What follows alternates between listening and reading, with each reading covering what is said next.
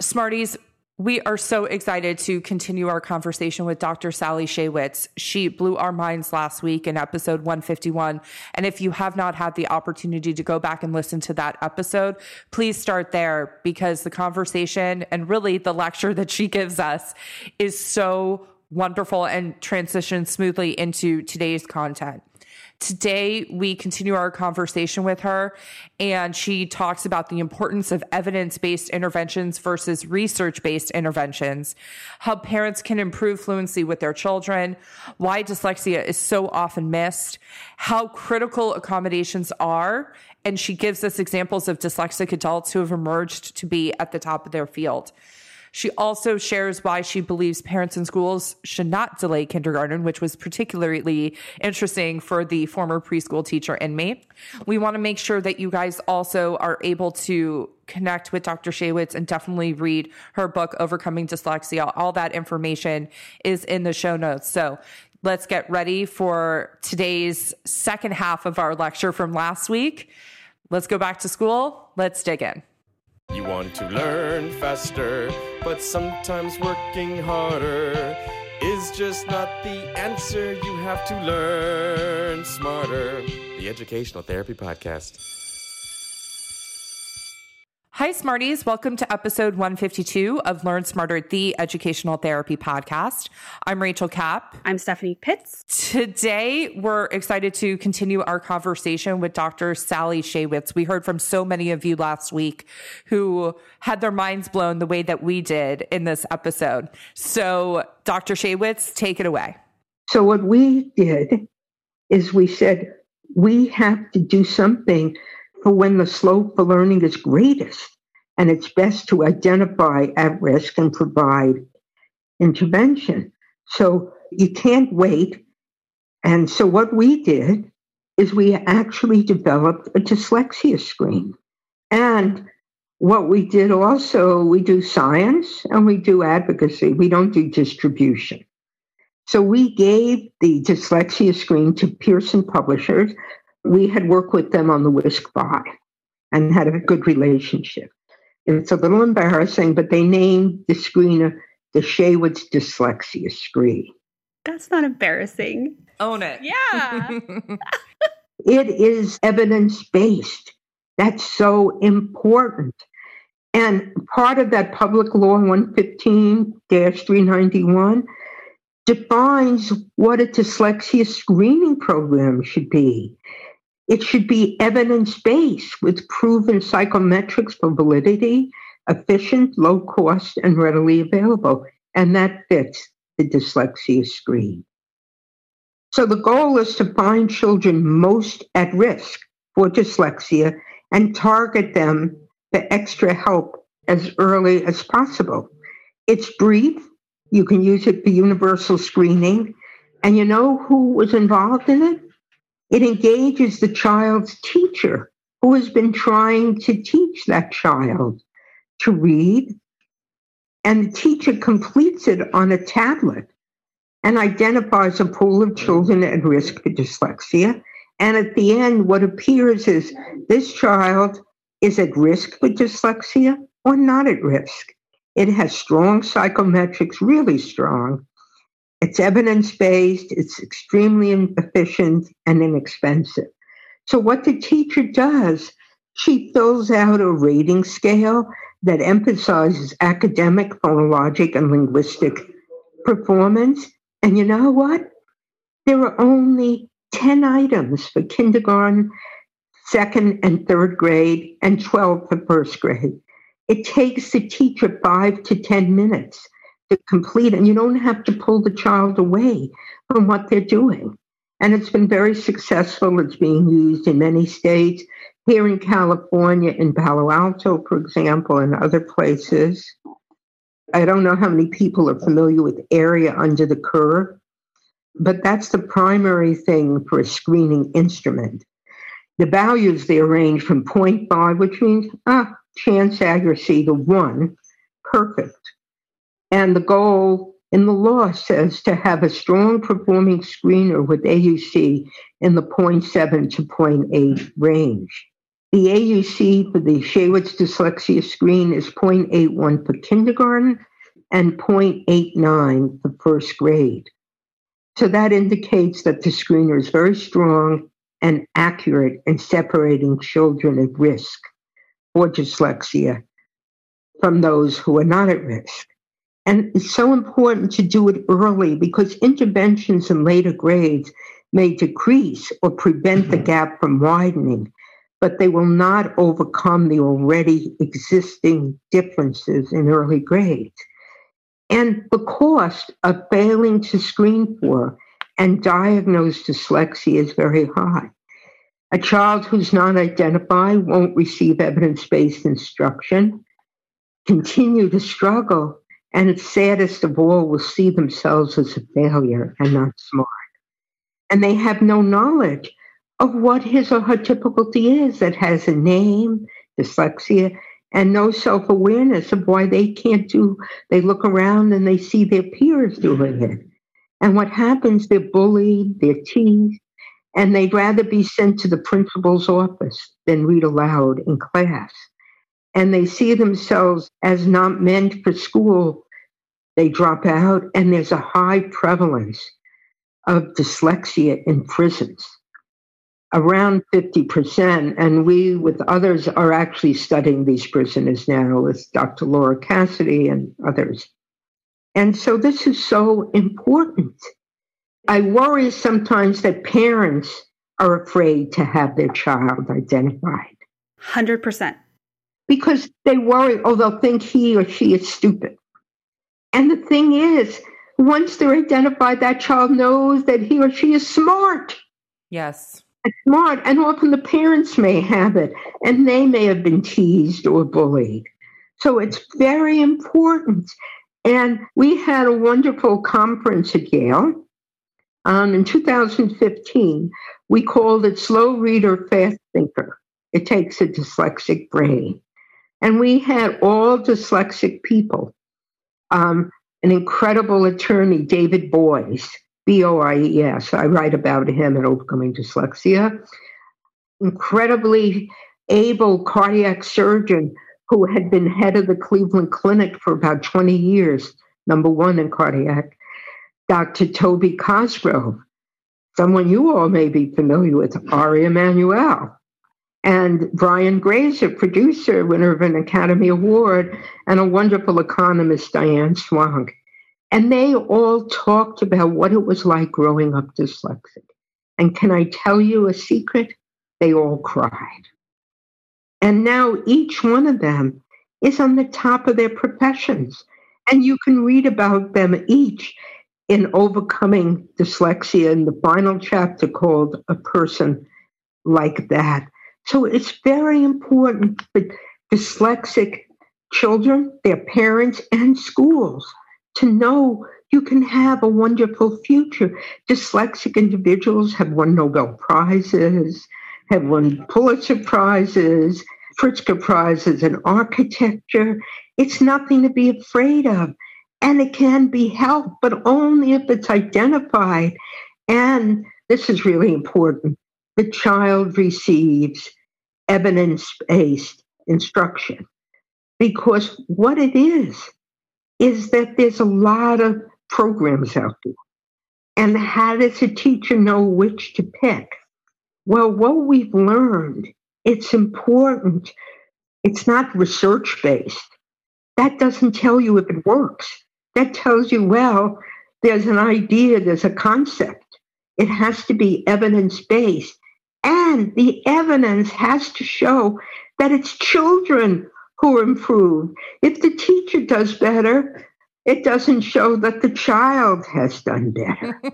So it becomes very, very important to be able to show that this was used in a study to compare this program to another and that children actually improved. Yes, absolutely. And 20% of children are dyslexic, but only 4% are diagnosed. Isn't that horrible? It really is. It's unethical. Talking to so many people who struggled in school as adults, we talk about, as a kid, just like you said, they cried. School was probably really rough. And we definitely see there's a lot of people who shy away from having their child diagnosed because then they're labeled and then what goes along with that. And one of the things that Rachel and I really, really feel strongly about is it's not a label, it's an understanding. It's like any other diagnosis. And when you understand what's going on, it doesn't affect the self-esteem. Going in and not knowing feels harder because you feel stupid. And by the time kids get to us in educational therapy, so many of them have such low self-esteem and they don't want to do school anymore because it's hard and they feel dumb. Absolutely. And they get the message that they're not doing enough. Yeah. They're not trying hard enough. Exactly. And the other thing important to bring out is teachers work very hard. Bennett and I spend a good proportion of our time visiting schools, but we don't just stay for the morning. We stay the day, and you learn a lot.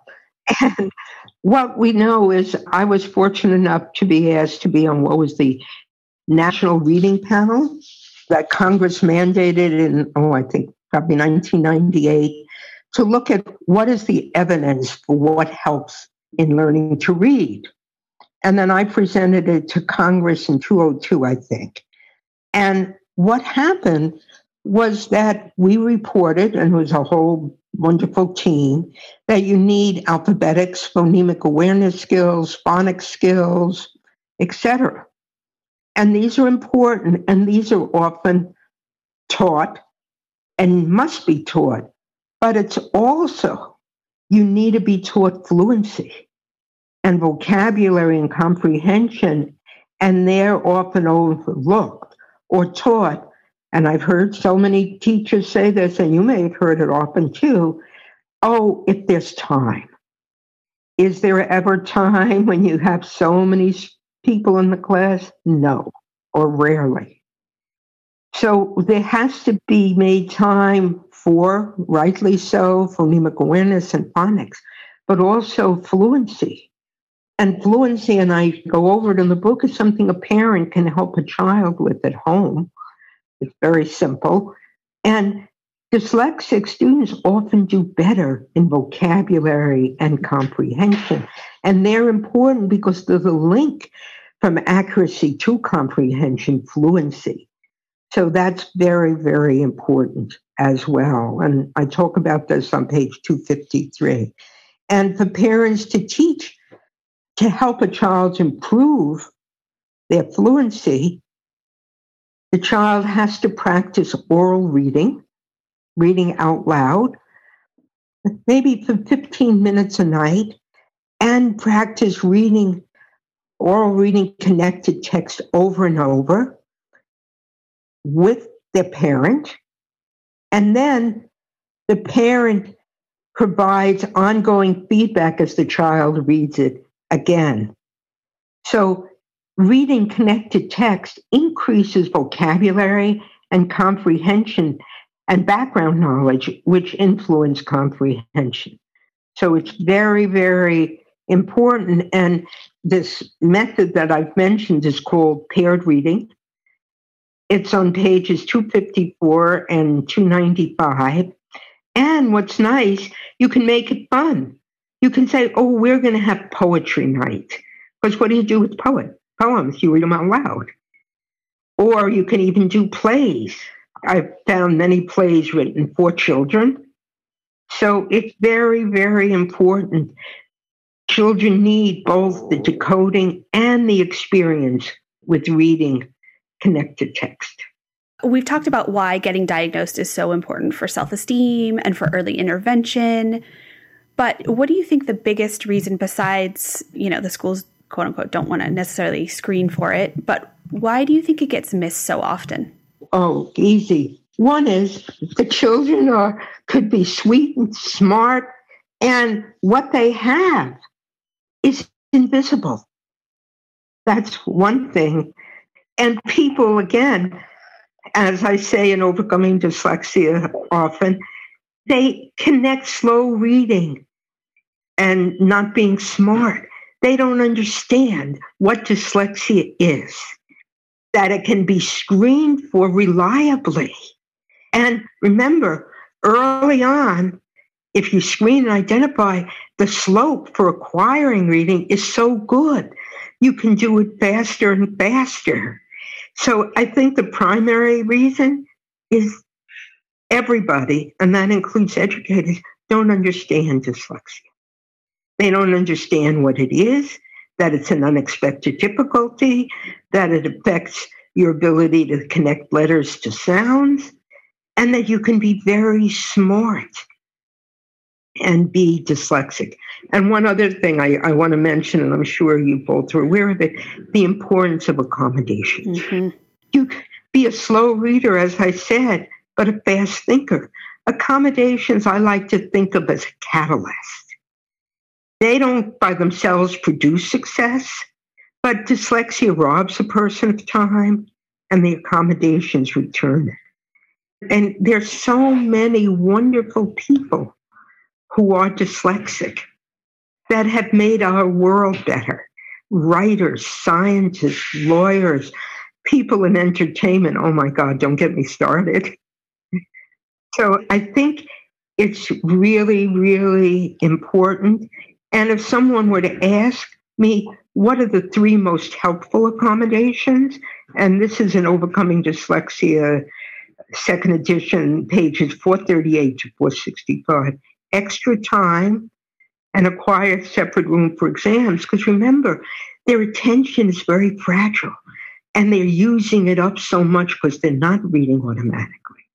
Second, some form of a foreign language waiver.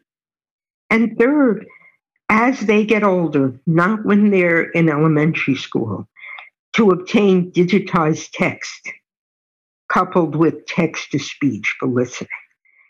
I don't like to do it too early because then it becomes so easy. Practice really makes a difference. I want to make sure that the children are practicing and they can do better.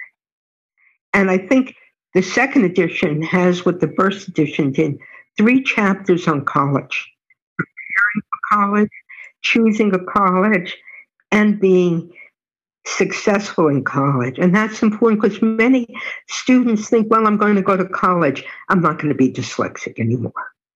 And they even delay requesting accommodation. So it's important to know that. And then again, the last chapter of this book describes my favorite people, all dyslexic, all brilliant. Here, one of them is Dr. Toby Cosgrove. He struggled to read in college. French was, I'm quoting from the book, was almost the end of me. I worked my butt off to earn 3 D minuses and a D in remedial French. He studied all the time. Standardized testing was a disaster for him. And yet, he's renowned in the field of heart valve repair. And he made cardiac procedures safer and more effective. And he's known for his innovation and creativity. Get this, he has 30 patents for cardiac procedures, but reminders of his dyslexia pop up in this extraordinarily accomplished surgeon. This is on page 511. So as he told me 4 or 5 times each day, I would completely stop a patient's heart from beating for 1 to 2 hours, perform some type of surgical intervention, and attempt to restart the heart. In each case, there's a moment of tension while I wait to see if the heart will start beating. As tense as this is, I know I am in control and can deal with any contingency that may arise. So that's the sea of strengths, but he is dyslexic. So after the surgery is completed, it's a different matter.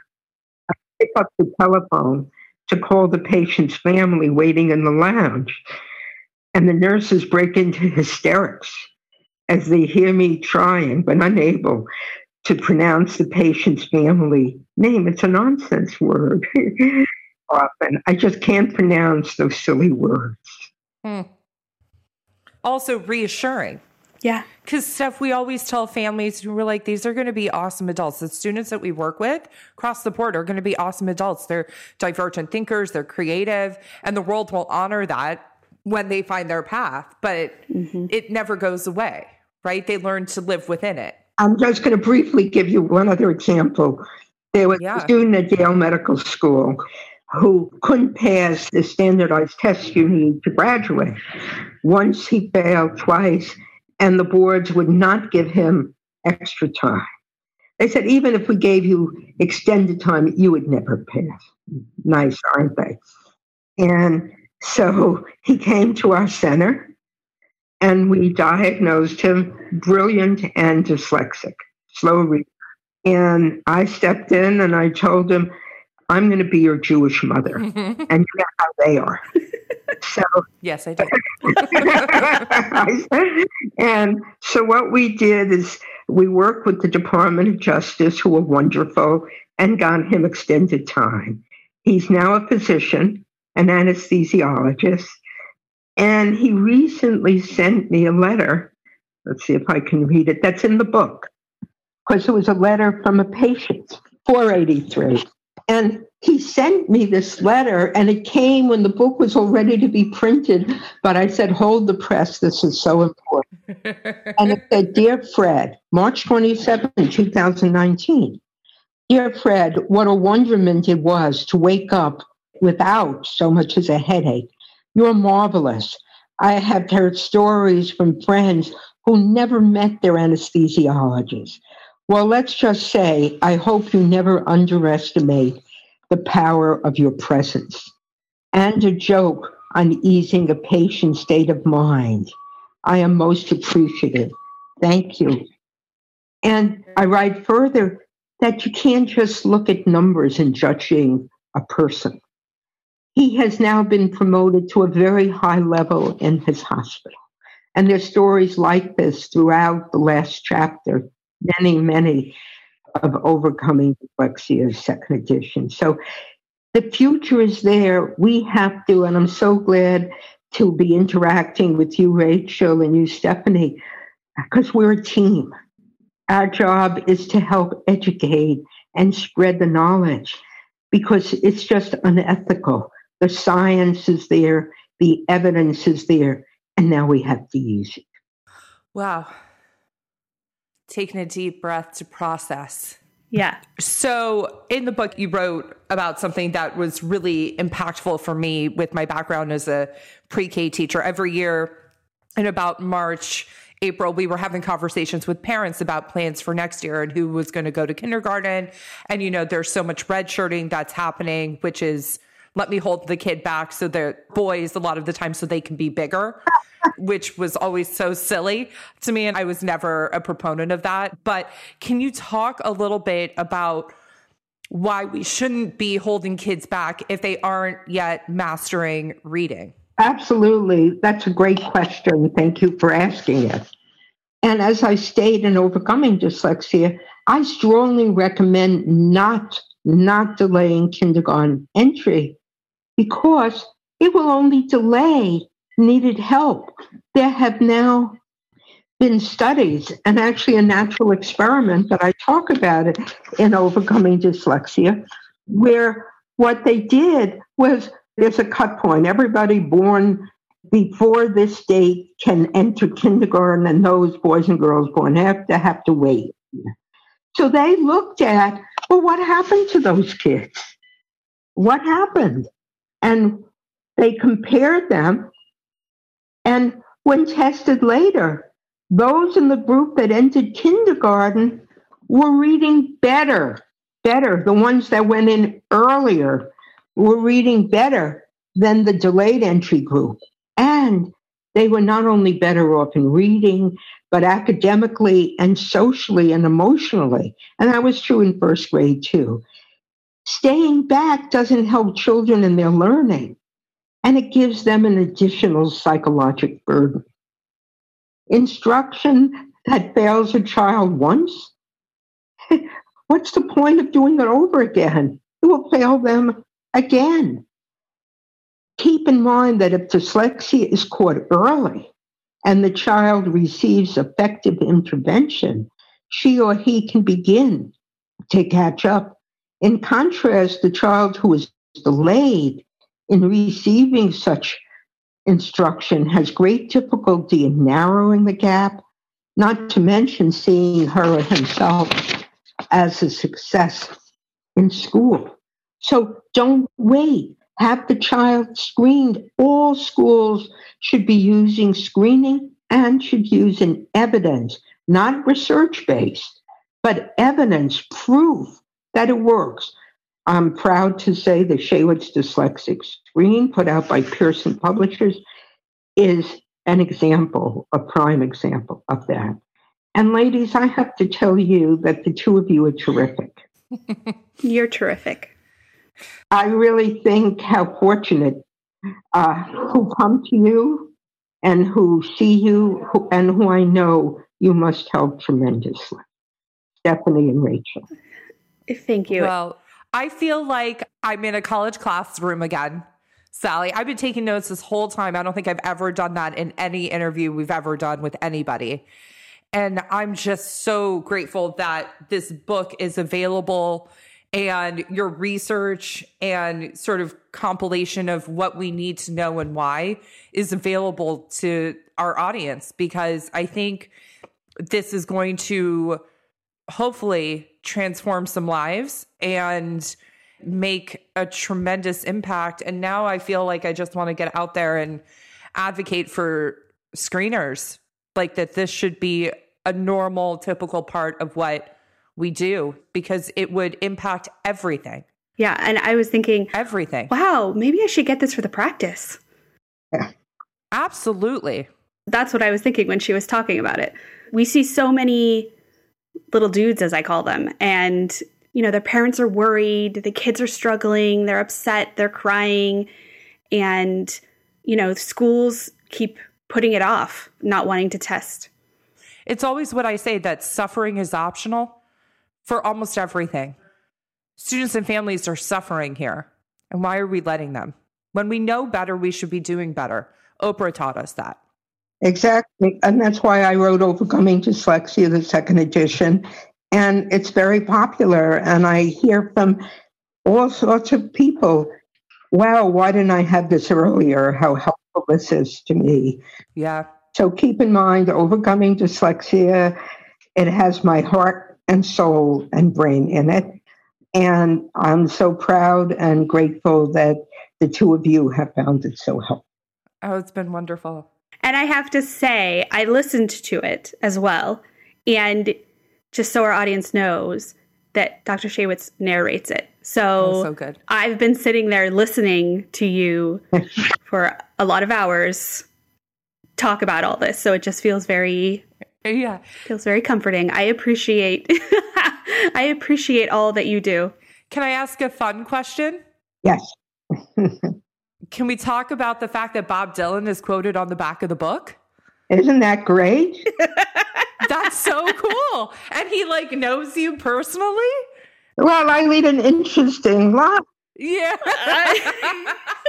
And did you see what he said? Sally Shaywitz is an amazing woman. And no one has a better understanding of dyslexia and how it affects young children. Her work in this field is unmatched. Bob Dylan. I had no idea what he would write, and I'm so proud to know him. I will just say he's a wonderful human being, very caring, and he wrote this, and he won a Nobel Prize in literature, I believe it was. Wow. I'm just so grateful for this book, and we could not endorse this book more. We'll make sure to put all the information that everybody needs in the show notes. Sally, you may be hearing from us again because we might want to do round 2 with you. You're the best, Sally. The two of you are the best. Well, we so appreciate it. We hope we can meet in person one day when it's healthy and safe. Oh, that would be wonderful. Before you go, can you say, have a great week, Smarties? Have a great week, Smarties. Bye. Thank you so much.